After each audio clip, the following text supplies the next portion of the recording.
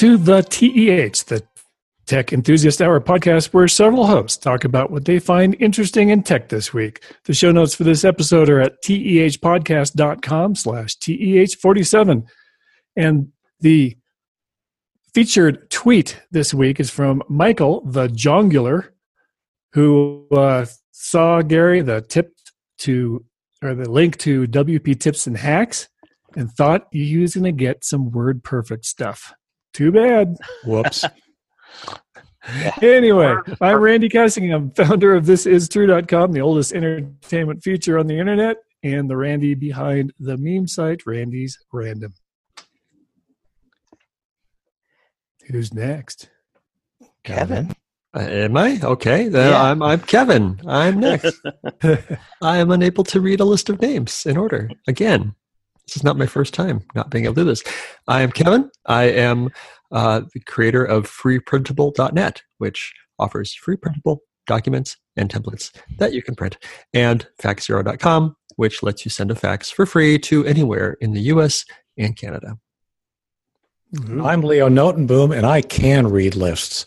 I'm also the chief question answerer at AskLeo.com. I'm also the publisher of a couple of non-techie sites, NotAllNewsIsBad.com, a daily antidote to basically everything else, and HeroicStories.org, twice weekly stories of people just being good people. And I'm Gary Rosenzweig, and I do a bunch of different things. I've got mobile games at clevermedia.com. I teach people how to use Macs at macmost.com. And I teach people WordPress stuff at wptipsandhacks.com. Where's the WordPerfect tips, though? That'll be now. I have to get to work on that. I'll have to use WordPerfect. I've never used that. I know one of I us still is a use fan. it. I love Yeah, it. you're a fan. Yeah. So what's been going on this week, guys? Well, I've been working on my own new podcast relaunch, and I think it's finally in its groove. I'm very happy with it, and it's got some neat topics. This week I'm talking about the big viral story last week about the bride and the little girl in the park, and looking at it from a different point of view, and I'm really enjoying it. And apparently the listeners are too. The listens are sweeping up and having fun with it. Cool. Nice. Kevin? I went to a birthday party for a website. Anyone in particular? Well, yes. My friend Jason Scott it has a website that he started 20 years ago called textfiles.com. I think I've seen that site. It's pretty popular and kind of well known in certain circles. So back in the 80s, when BBSs were a thing, before blogs were a thing or any sort of social media, people would write how-tos or their opinions or stories or whatever, and put them into text files. They were called text files because they were literally just ASCII text files, and they would get passed around on bulletin board systems. And my buddy Jason started collecting them and got thousands of them, and then later made a website, and that website is now 20 years old. So a lot of it is, there's humor files, and there's like freaking and hacking and how to make a blue box and that sort of thing, anarchy files and ASCII art and BBS lists and how to cheat at various games from the 80s. So all these different files of stuff that people wrote back in the early 80s. So he had this party in New York for his website. A bunch of friends and fans of the site showed up, and he had a great idea to do readings of some of the text files. So about 10 people read portions of these old documents that are available on the site. And one of my favorites is one of the most popular ones on the site is called Koalas Are Little Bitches, and it's just basically a list of reasons why koalas are bad animals that deserve to die. A lot of this stuff is written by. But they look so cute. I know. A lot of this stuff was written by kids, who were immature. A lot of it's immature and stupid, and some of it's not. Another one of the things that was read was the X-Files was very popular at the time, so it was like the David Duchovny frequently asked questions list, and some of the questions were like, "Why is he so dreamy?" and just ridiculous things. I read a document, since my daughter was there, who's 11. I read a document called "How to Have Fun at Your Parents' Dinner Party," which was basically some ideas on how to be a complete jerk and ruin a dinner party that you didn't want to be at. So it was a lot of fun, and I met some nice people, and then came home. Here I am. Awesome. Very cool. Last week I started very quietly launching a new thing, I guess would be the best way to put it. Ask Leo Shorts, basically short videos of just some of the really common things that people ask about that don't require a lengthy article or a lengthy answer. And I've started posting some of those on YouTube. It's been, as with all of these new things, it takes a while to get the pieces in place and the machine running smoothly. But which is why it's been quiet. I haven't, now this is literally the first time I've talked to it outside of the forums, and it'll be interesting to see where it goes. But hopefully, you'll see more of these up on YouTube. So other than that, it's been, the usual stuff. We've got a remodel going on. I ended up decommissioning one of my oldest laptops because it finally is giving up the ghost, which it's always fun, wiping the hard disk, taking the hard disk out, and putting the machine ceremonially in the recycle electronics box, thanking it for its years of service, that kind of thing. Gary, how about you? I've been pretty busy working on my WP Tips and Hacks site. I actually started making a course for it. Part of me wants to say, well, just have the site for 6 months or a year and then do courses. But I'm just so excited about some of the ideas I have for doing WordPress courses that I just kept playing around with a table of contents and some notes, and sure enough, now I'm kind of actually making the course. So that's been fun. I like doing stuff like that. It combines my passion for coding and my passion for kind of teaching, something which they've been separate for the last few years. I'm either teaching stuff like Mac stuff or I'm coding, like building games. And this combines the two of them. So it's kind of neat. Nice. Can I tell a quick story about coding? You just reminded me. Oh, yeah. On the airplane flying home late at night last night from New York back to Portland, I'm sitting there with my laptop and I'm continuing to, like I said a couple weeks ago, learning Python. So I'm sitting there with my digital book of Python and I'm trying things. And my daughter is kind of has her head in my lap and she's like trying to go to sleep. So I'm scrolling slowly through this book and trying the examples. And I can't tell if she's asleep or not. She's, her head's on my lap, kind of facing the other way. And then she reaches up to my trackpad and like scrolls back to reread something. And I was just like, wait a minute. Not only are you not asleep, you're reading my Python book. So then she sits up and she says, I have an idea for a game. And over the course of the next 45 minutes, she coded a game in Python. Really? A simple little text, ask you a question and you say yes or no, and it gives different responses. And she just like saw how I had things laid out and like how an if statement worked, and she just copied it. Just like the kind of the template of like, oh, this is how it works. And she just so she made her first Python game on an airplane at like 1 a.m, when she should have been sleeping. Wow, that's impressive. The force is strong with her. Yes, it is. Yeah. Yeah. So yeah. That was fun. Awesome. That's awesome. Yeah. So what's been going on this week? Oh, nothing. Kevin, I think you're up first. It's me again. You're supposed to read the list. Come on. We need a little, you need to attach like a little thing to your wrist. Wax on, like a little snapper. Okay. The news from the Copyright Office is good. The Copyright Office ruling issues sweeping right to repair reforms. So let's see. There's this thing called the Digital Millennium Copyright Act, and in general, it protects copyright holders and screws people who own things such as movies and phones and computers, because they say basically doing much of anything to it in the way of hacking or opening it up or figuring out how it works can be technically illegal, breaking the DMCA law. But every couple of years, the Copyright Office can look at the list and make specific exemptions. And this year, the list of exemptions and freedoms, basically, that they have given us has come out, and it's mostly really good stuff.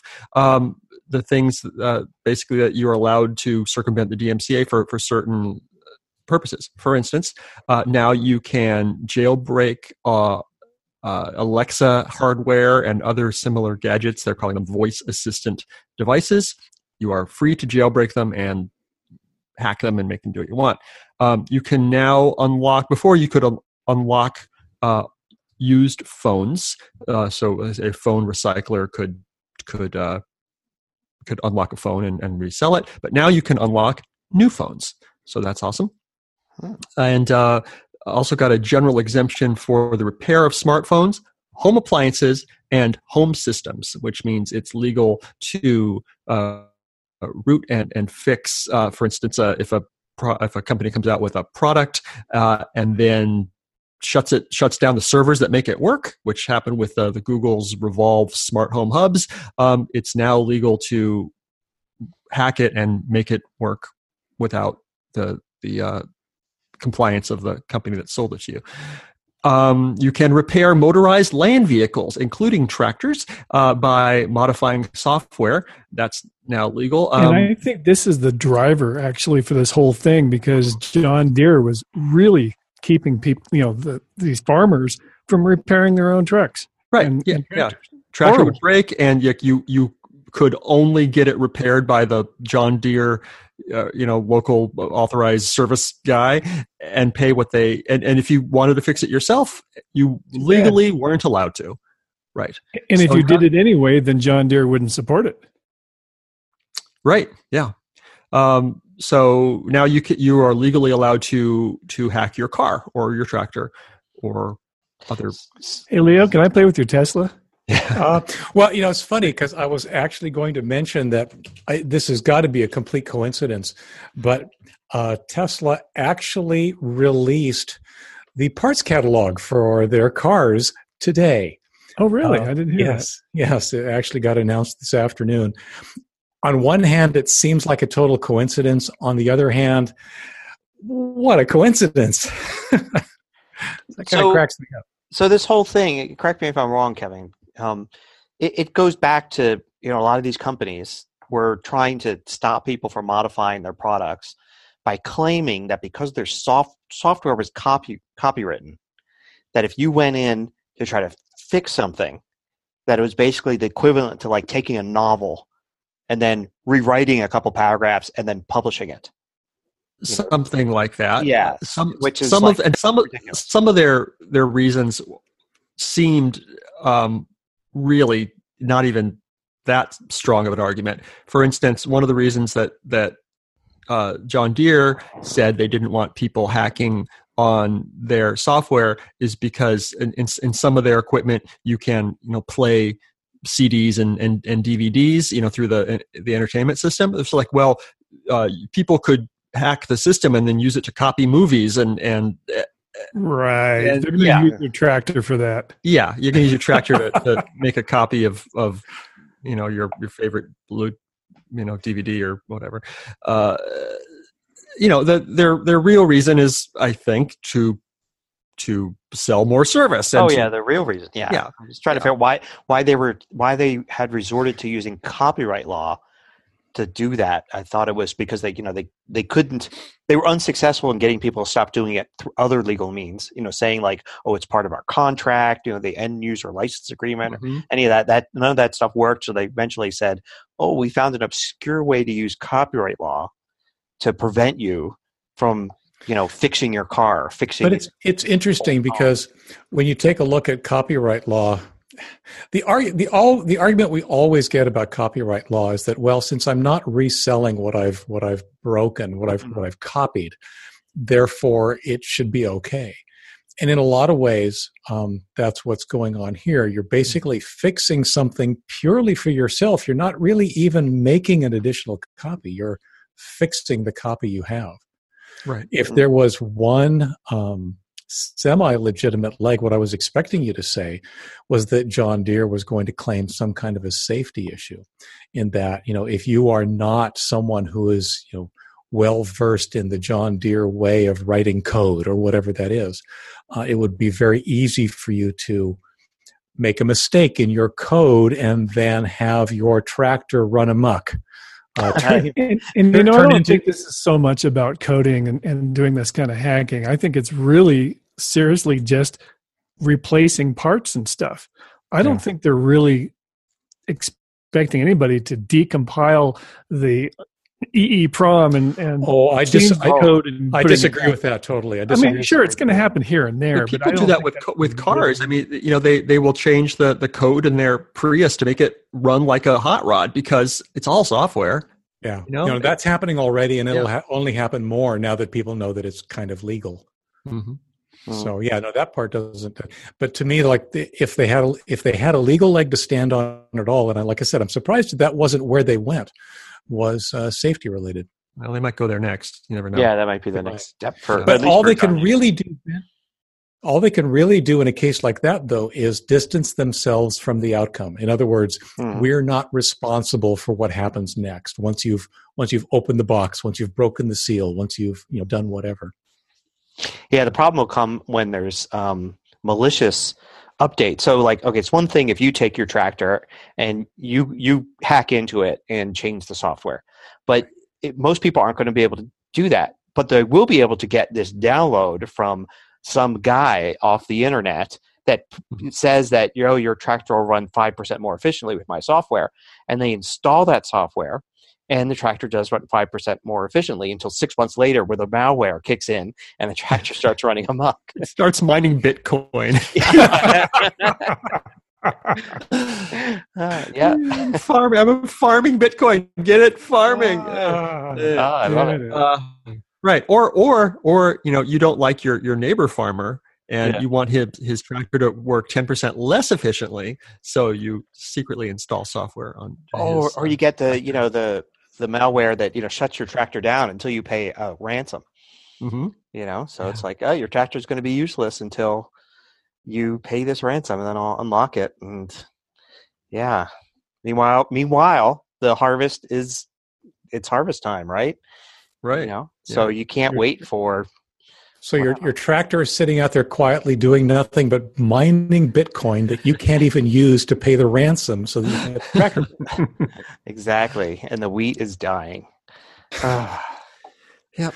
Yeah. Anyway, it is interesting. So the one ramification that I was kind of curious about is DRM, because this all gets wrapped up into the DRM. Yeah. You mentioned the Digital Millennium Copyright Act. So is it finally legal for me to make a backup copy of my DVD? Your movies? Yeah. I don't know. I hope because so. I've been it seems like it would have to be, because one of the ways that these manufacturers are protecting themselves is using encryption, and the concept behind DRM and the DCMA is that, or DMCA, is that it's illegal to decrypt. The act of decrypting a DVD is illegal, and that's what you have to do to make a copy. Isn't that also what you have to do to watch it? Well, you're not doing it, right? The device is doing it. The authorized device is doing it, but you're not doing it, on the side. But in a lot of ways, it seems like that would have to be set aside in order for a lot of these right to fix, right to repair kind of scenarios to be able to work out. So, I'm just curious if it trickled downstream to the more banal, not nearly as exciting as your tractor running amok. Scenario of being able to back up your DVD. Right. And I know people who have giant, Plex servers running on a NAS that have hundreds of movies. Not that any of them would be here. No, nothing anyone would hear. But not at all. I've heard tell of this sort of thing. I have heard this as well. Yes. And yes, is moving it from one media to a hard drive illegal? I probably. I am not technically a lawyer. it is because in order to do so, it had to be decrypted, and that was an illegal step right then and there. Mm-hmm. And I'm curious to see if this right to repair actually turns into a right to back up. Right. Yeah, I don't know. But anyway, with the DVD thing, I mean, first of all, you don't tell anybody. You're fine. You just, you're not. It's just for your private use. And second of all, I mean, I think especially if you hold on to the original media and you can say, look, I physically own this, then that would probably be a safe barrier to getting. You would hope, anyway. People that have done this, I'm sure, hope that's the case. Yes. Right. So, Randy, speaking of, I don't know, nothing. What's going on with speaking NASA? of vehicles? Vehicles. Okay, good plan. Yes. So Hubble telescope points itself by using gyroscopes, and these are moving parts that they know fail. So one of the things it has is spares, and when they did the Hubble repair missions, some years ago, one of the things they took up were new gyroscopes to replace them because they fail once in a while. Well, the problem was the last gyroscope failed, so it was kind of dead in the water, if you will. And so it's kind of funny the way this one site put it, that they fixed it by turning it off and on again. It's a little more complicated than that because they shook it around and got the dust out of it, if you will, and basically recovered the telescope because it's now working again. So you have to reboot it, and also you have to hit it a couple times. That's it's kind of like hitting your TV and adjusting the rabbit ears. That's essentially what they were doing. Yeah, I mean, the headline implied that they rebooted the Hubble, and that's simply not the case. Yeah, I mean, they do this stuff like that all the time. They've got two computers; they can shut down one and reboot one while the other is doing stuff. But right, that's not quite what happened. Yeah, but I mean, the little gyroscopes. Yeah, they turned them off, and before they spun all the way down, they turned them back on again to try and jostle things loose. I just love this concept of taking this multi-million-dollar multi-billion-dollar device that's circling the Earth, and how do you fix it? You just sort of shake it around a little bit. Hope that whatever it was dislodges. That kind of cracked me up, and apparently it worked. It's awesome. So how long was it down?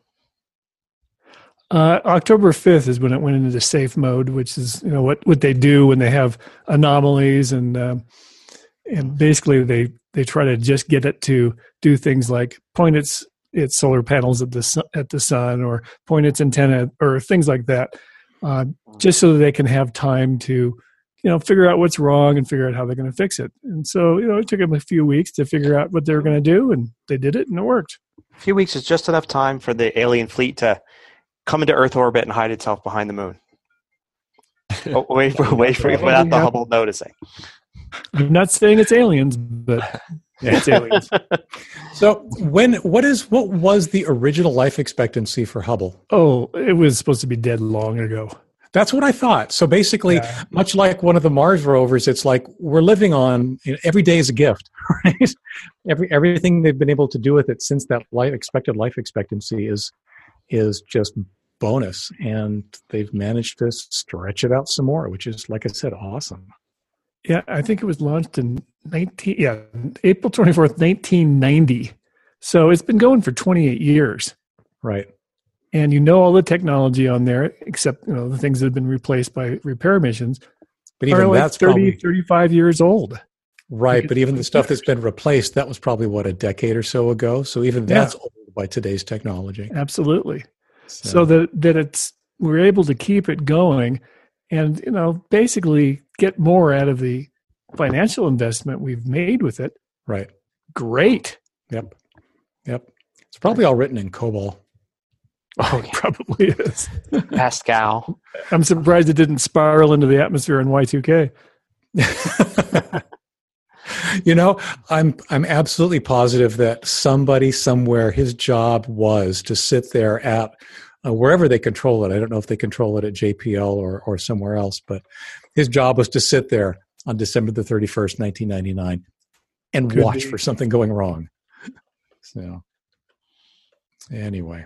I don't need to go any more about that. I just thought it was really cool, and That is super cool. Space geek. So Leo.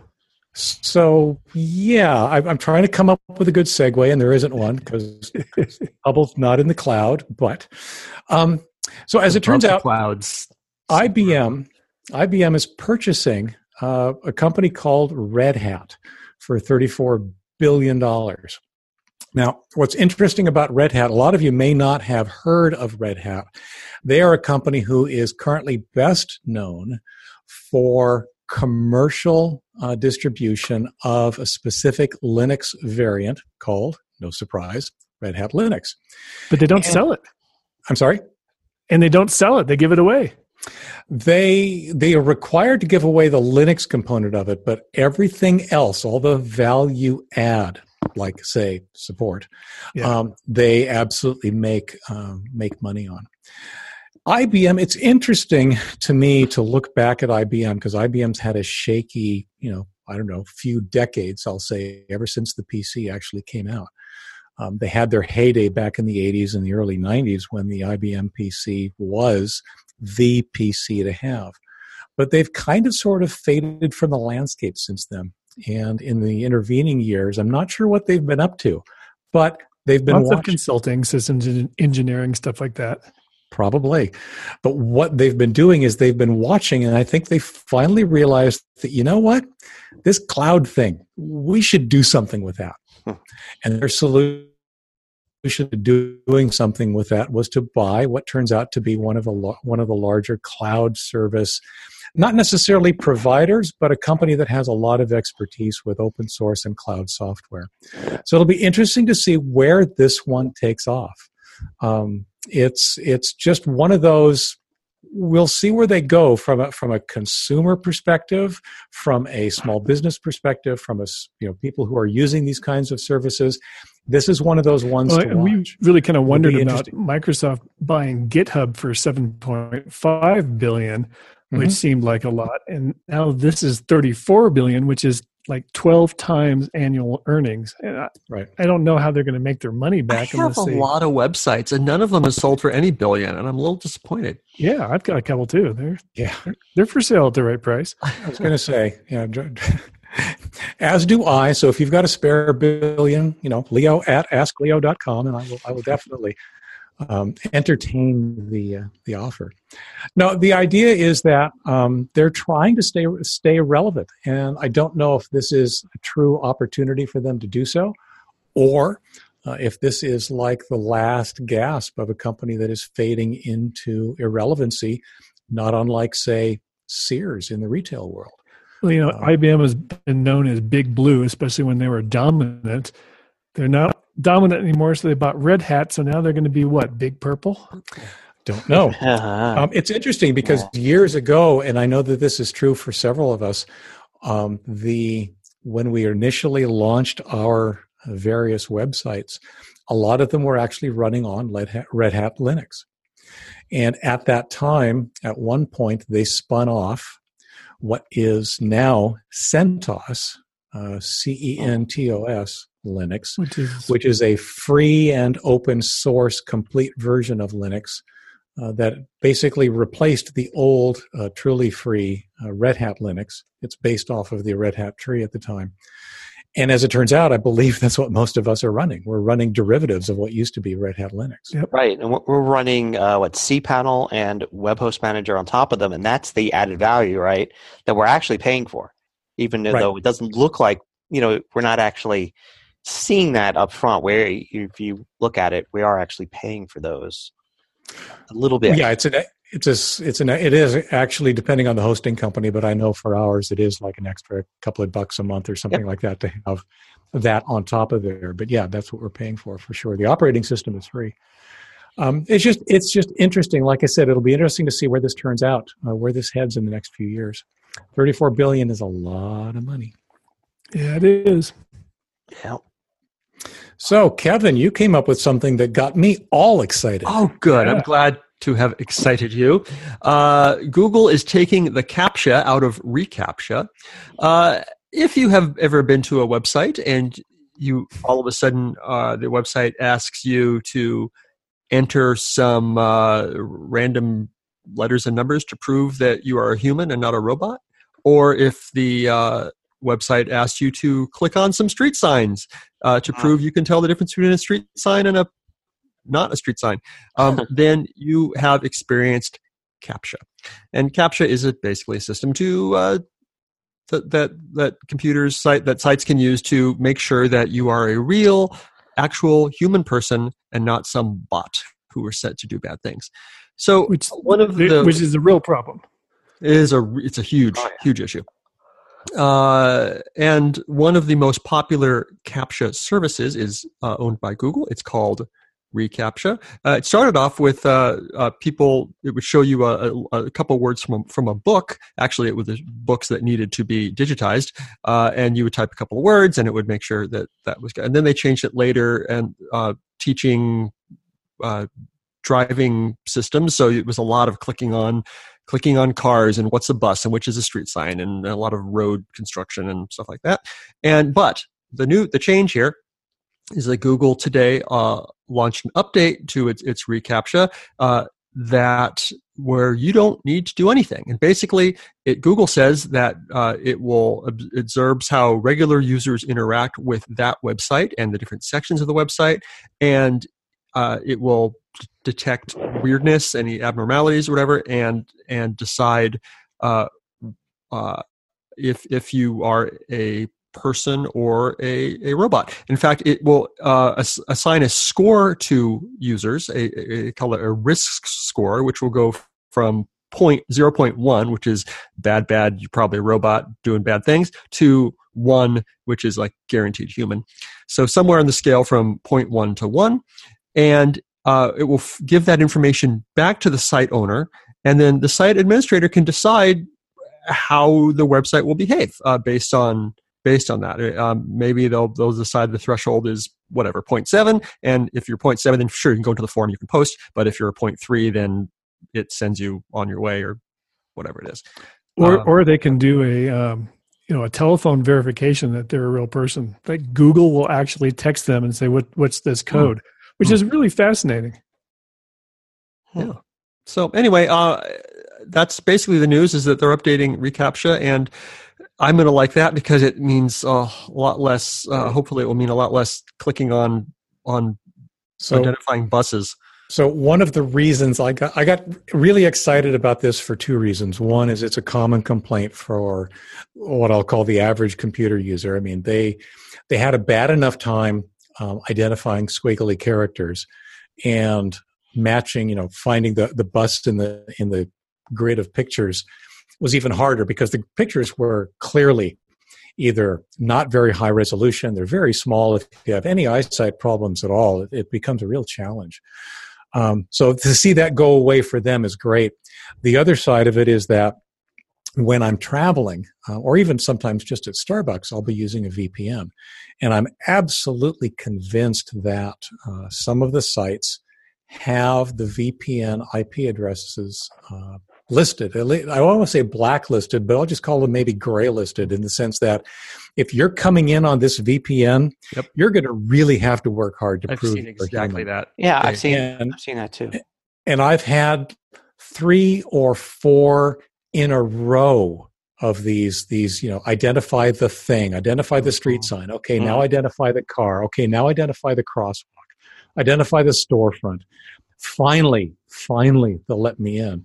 It's very, very frustrating, and I'm really, really looking forward to this, less intrusive approach to verifying that, yes, indeed, I'm a human. I may not be a 1.0 human, but I'm happy to be like a 0.8. You want to know your score, right? I mean, it's just like finding out what your Uber score is, right? As a rider, I've got a 4.8 as a rider. I want to know what my human score is. It's like, am I at 9.2? Am I or 0.92 or 0.98? How human am I? How close to 1 can I be? But Leo, what you're saying, yeah. if they are providing that information back to a site owner, it wouldn't be that hard to put up a little site that just takes the CAPTCHA, takes this thing, and returns the number. That sounds like a good one for you, Kevin. You could do it in Python. have my kid do it in Python. Yeah, have your kid do it. No, you know what really makes me angry about this whole thing about, you're using a VPN and then you get hit with one of these things because, it seems like they may have blacklisted some VPN addresses, is you're actually doing a responsible thing. You're trying to make yourself more secure. Yes. You're at a cafe or a hotel or wherever it is, and you're saying, I'm going to be a responsible internet user. I'm going to use a VPN to make sure that, I'm not vulnerable to many different things. And your reward for that is Google's punishing you by saying, now we don't trust you. We would trust you if you would just be on the Starbucks internet raw. But since you're using a VPN, you're going to have to go through all these extra hoops, and maybe that'll teach you. And maybe you'll just put yourself at risk next time and not use the VPN. So that kind of makes me mad. It should be the opposite. Yeah, no, I've had that thought. Like I should fire up the VPN, but the site's going to make me click on taxis all day and sometimes they are impossible. It'll be like traffic lights, and there'll be a few pixels at the bottom of one traffic light in the next image, and you'd be like, but does that count? Yes. Or is that, a car? Exactly. That's a van, or there's a tractor in this one. Is that counting as a car? I don't know. So you just have to guess, and I hate that because especially if you have OCD. Right? And it says, click on the 3 things that have cars. And there's like one that you're not sure because it's technically could be considered a car, but it's not. You're like, I don't want this unsuredness. I want to know, like, these are the 4 ones I should click on, or these are the 3 ones I should click on. So anyway, yeah. So Kevin, I had a question. The original version of reCAPTCHA that Google purchased, actually, and I think they purchased it from Cambridge, if I'm not mistaken, was this concept of, here's a couple of words, they're kind of distorted. Mm-hmm. One of them we know, and the other one we're not sure of, so we're having you do manual OCR. Yes. Have we run out of books to digitize? I don't think so. I just think that they decided that was a waste of our time. I think they just abandoned being useful in that way. I still see it occasionally. I've seen it recently. I haven't seen it. I probably haven't seen it in a couple of years. Yeah. I just thought it was a fascinating way to crowdsource, a solution to a particular problem. But right. Yeah. The only thing I can think of is that perhaps the other more efficient automated solutions have reached a threshold or quality threshold that makes them more efficient overall. Perhaps, but probably not perfect, and putting human eyes on it is always going to make it better. Yeah. If you do enjoy making electronic books better, and you don't, and you like proofreading CAPTCHAs and that sort of thing, there's a way you can volunteer to do that. There's a website that I've known about for at least a decade called Distributed Proofreaders, and it provides a easy way to help convert public domain books into ebooks. They're a part of Project Gutenberg, which has been around forever, and this site has converted more than 36,000 books into ASCII form. So they scan them, they run them through OCR, and then people go through several layers of checking them to make sure to proofread them, make them better. I think it's like 3 different layers of volunteers who are doing different things. So basically, it gives you a page of text, the scan, it gives you the page of text OCR version, and you try to find any problems you can and submit them. Together, this volunteer community has just done thousands and thousands and thousands of books that are now in ASCII form. That's awesome. Which is really cool. Yeah. Yeah, that is cool. Hell, I'll probably look at the link when it's posted in the show notes, and it seems like something to do when you're bored, Yes. Yeah. Yeah. For a while, they were asking people like to just do a page a day. It's just like, man, if everyone did a page a day, we would get so much done. And I suppose that this is really done by probably a core group of a few hundred or sure 1,000 people who are just into it. But yeah, it's a lot of fun. I'll put a link to that in the show notes, and the show notes are at tehpodcast.com. Cool. /TEH 47. There you go. So, Gary, more about Bitcoin? Oh, well, I just thought this was an interesting little story here on CNET. That kind of makes sense. It's kind of something I already knew about. But this article claims that, it's a little commentary, that Bitcoin is going to ruin the world. And there's probably a lot of people saying, oh, yeah, I knew it. But this is ruin the world in a very particular way, climate-wise. Because the deal is, Bitcoin actually takes a lot of electricity, right? You have people that have Bitcoin servers, and by running Bitcoin servers, you can get rewarded with Bitcoin. You're earning Bitcoin. But what those servers are actually doing, of course, is processing Bitcoin transactions. And it's all part of the blockchain that Bitcoin runs. So every time you do a transaction like buy or sell or transfer some Bitcoin, all the Bitcoin servers in the world have to basically confirm that transaction. And it takes processing power, computers just sitting there running and doing these mathematical calculations to confirm the transaction. And it takes a lot of electricity. The bigger Bitcoin gets, the more transactions, the more Bitcoin that's out there, the more electricity each transaction uses. And it's actually using up quite a bit of electricity, even at the rate it's being used now. And since most of us, even the four of us here, are not doing regular Bitcoin transactions, we're not buying stuff with Bitcoin, we're not selling stuff with Bitcoin and all that. It's just an occasional thing. It's not much now, but if Bitcoin were to be successful, ultimately years from now, and it become something that is regularly used by everybody, that would probably it would require so much electricity that we'd be burning so much fuel to create that electricity that it's just going to heat up the earth and be really bad for climate change. So I thought that was interesting. I think that there's a solution for it. They just, I don't know what the solution is, but I think at some point there'll be a way to do all these Bitcoin transactions without using so much electricity.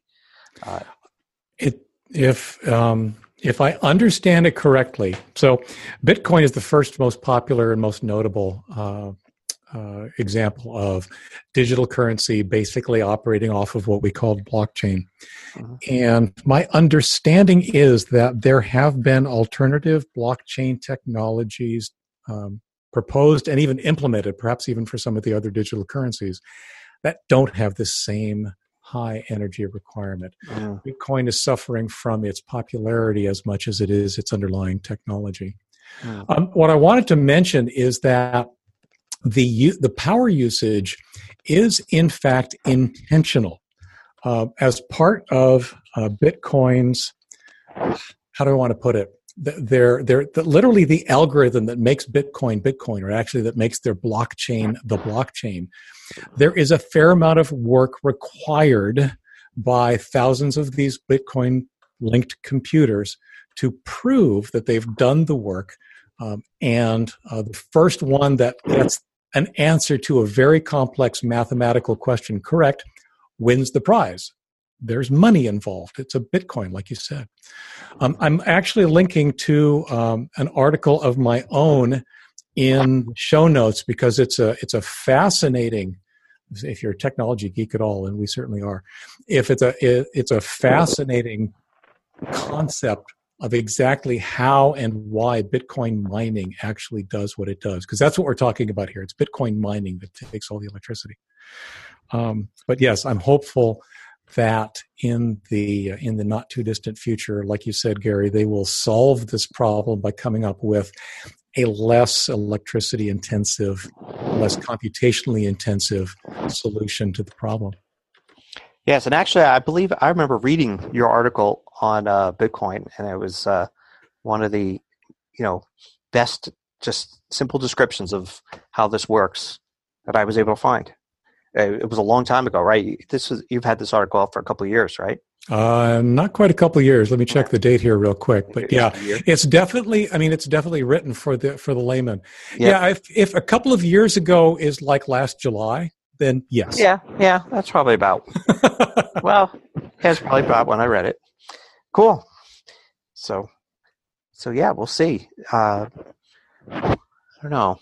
I don't know what the future of Bitcoin is going to be, or any of these digital currencies.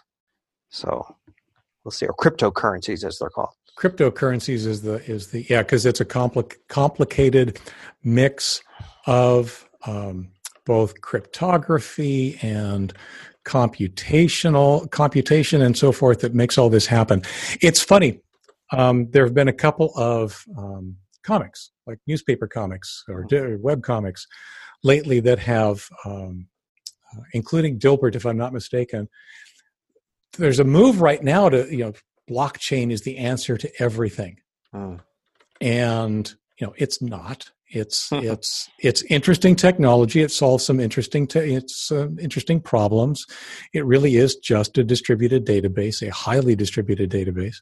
But now, of course, it's the current buzzword, the buzzword du jour, and everybody that wants to make sure their current product is cutting edge, they have to figure out a way to use blockchain. And I've seen a couple of companies that changed their name to include the word blockchain and saw their stock go up. It's crazy. It's silly. Yeah. So anyway, speaking of silly. Yes. Facebook portal. Yeah. We talked about that, I don't know, a week or two or three ago. Facebook, quote, admits, unquote, that its new spy equipment, quote unquote, can spy on you. It's a Gizmodo story that basically says, yeah, I mean, you got to be careful, or at least consider carefully, do you really want this Facebook-controlled camera and microphone in your house? And basically, I think all of us said, no thanks. But we said no thanks to our Alexas who were listening at the time, yes. Our answers were noted. And at least it doesn't have a camera. But actually, some do. Gizmodo does say that, yeah, they're going to be collecting data about you and using that to target ads at you. Yeah. I mean, I think that was a no-brainer and obvious. Yeah. But supposedly, Facebook is admitting it now, which is the difference.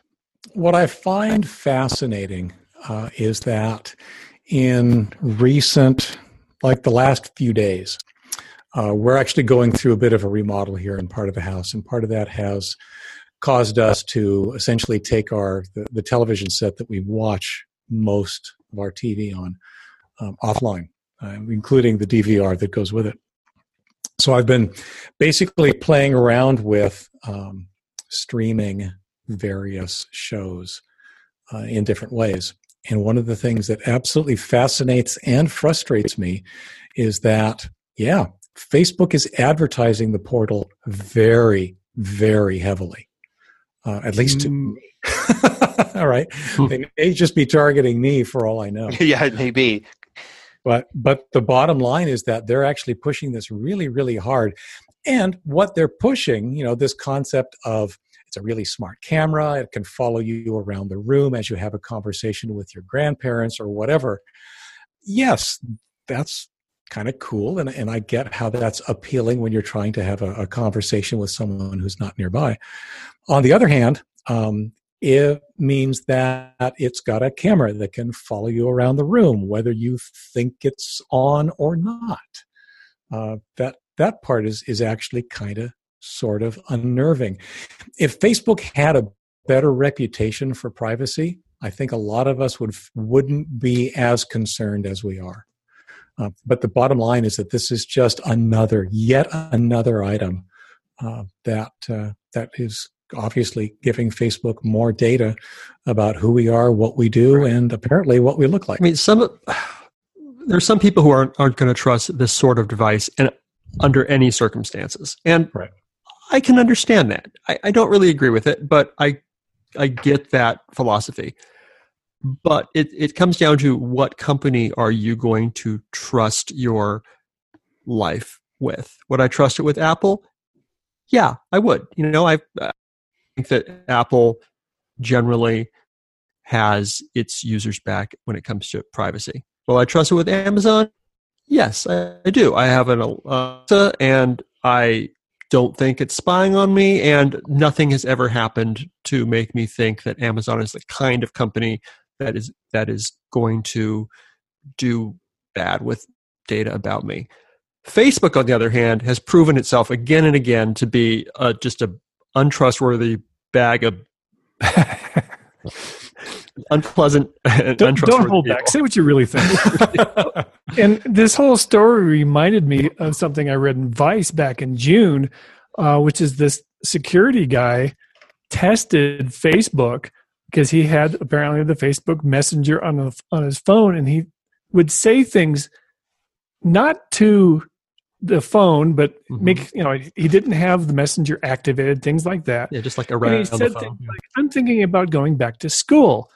And overnight, he suddenly started getting advertisements on Facebook about, hey, look, university courses. Mm-hmm. And I think I need to buy some new jeans. And suddenly he gets these clothing ads. Is it real? It's interesting. I've heard reports of this from time to time, and there's two ways that this can go. If someone, a researcher or a journalist or whatever is specifically testing this, it's very easy to test. You say something, and then you never, ever, ever mention it digitally or any other way. When the average consumer does this, what they forgot is that they searched for it the day before. Right, maybe. And that they left some kind of an actual digital trail that didn't involve the microphone. That did allow Facebook to actually do this. And you would hope somebody who's a security researcher would do this really carefully and well. Exactly, yeah. That's kind of sort of my point. I think a lot of people run into it accidentally by not realizing that simply visiting, say, the Levi's.com site would be enough potentially to tell Facebook you're interested in jeans because of the way Facebook uses tracking pixels, et cetera, et cetera. Actually, I should say the way Levi's uses tracking pixels, et cetera, et cetera. I'm not saying that they do. They're just an example. But the point is that you could spend your entire day away from Facebook and still have it be aware of what you did that day.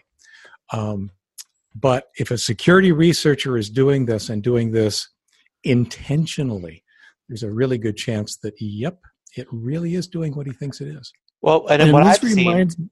Oh, go ahead.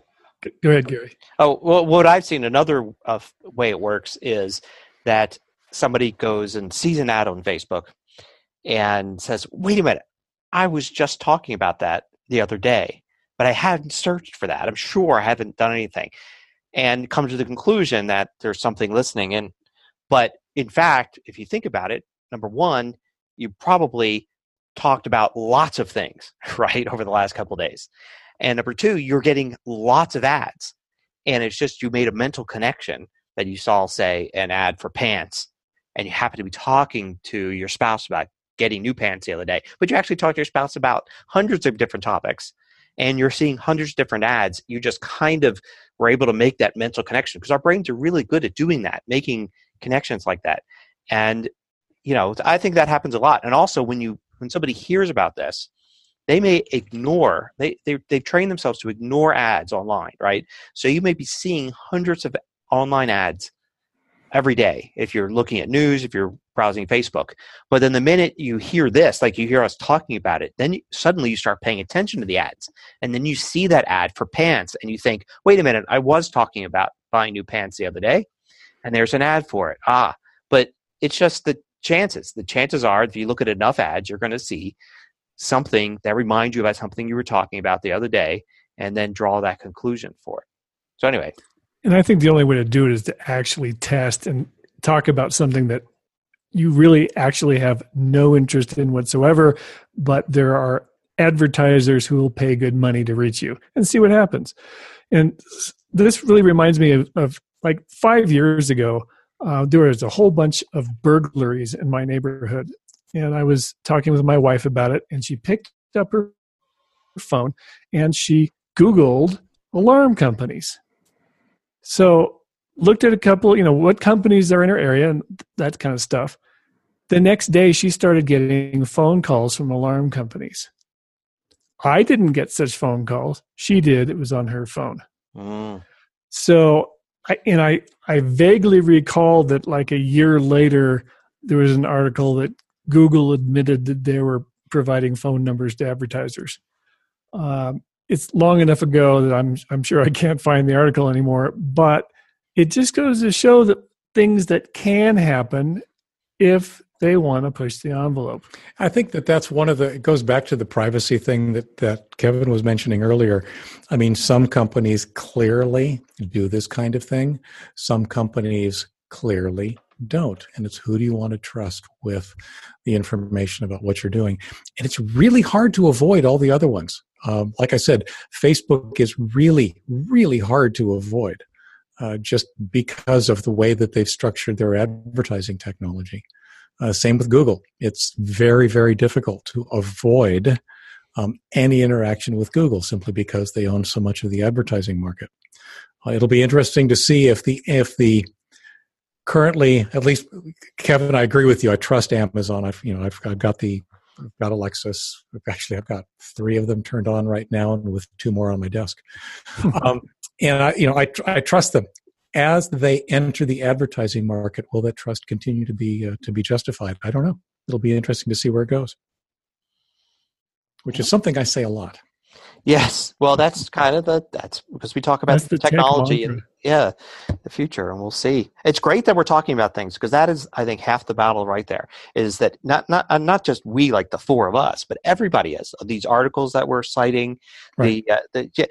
That's half the battle. Just having those things exposed. I read a lot of dystopian science fiction, and one thing that a lot of them have in common is when bad things happen, in those simplified universes of those stories, they don't have this kind of discourse where we talk about it and people demand their privacy for years and years and point out every time there's a breach and every time all this. That's the kind of thing that keeps companies and governments in line over the long term. But it's an ongoing thing. It's ongoing maintenance of our privacy and security and our democracy. Yep. Yeah. Cool. That's a great place to wrap. Yeah, that's a great place to wrap. Great place. Yeah. Well, what's coming up this week? Yeah. For me, not too much, I guess. Just continuing to work on my normal stuff. How about you guys? Well, same here. I've got more of those Ask Leo short videos to throw out if I can. I'm actually hoping to push an update to one of my books. If that happens, I'll mention it here again next week. Just another case of a couple of years worth of being on a shelf and enough changes that it's actually worth giving the thing a revision. Kevin? I don't know. I think I'm going to check the inbox again. I'm up to inbox 15, and that's unacceptable. I really enjoyed having none, but now I've got like 4 emails from Randy to deal with. So, hey, I'm at inbox 8800. Read it and weep. Hey, you stayed under 9,000. I'm impressed. Good job. Yeah. Very proud. I've been at inbox 0, but who's counting? You, apparently. Randy, what are you up to? I'm working on my new website still, and a couple of you guys have some input due, which I think is what Kevin was just talking about. Mm-hmm. So. And some of us have actually given input, but I'm not going to name names. No, you wouldn't do that. So moving on and doing the usual. Awesome. Cool. So is that our spot now? Are we done? Yeah, I think so. Sounds good. All right. Well, you can find the I can talk, really I can. The show notes for this week at tehpodcast.com/TEH47. And you can find us on Facebook and Twitter at the TEH Podcast. Thanks for listening. We'll see you again here next week. See ya. Bye.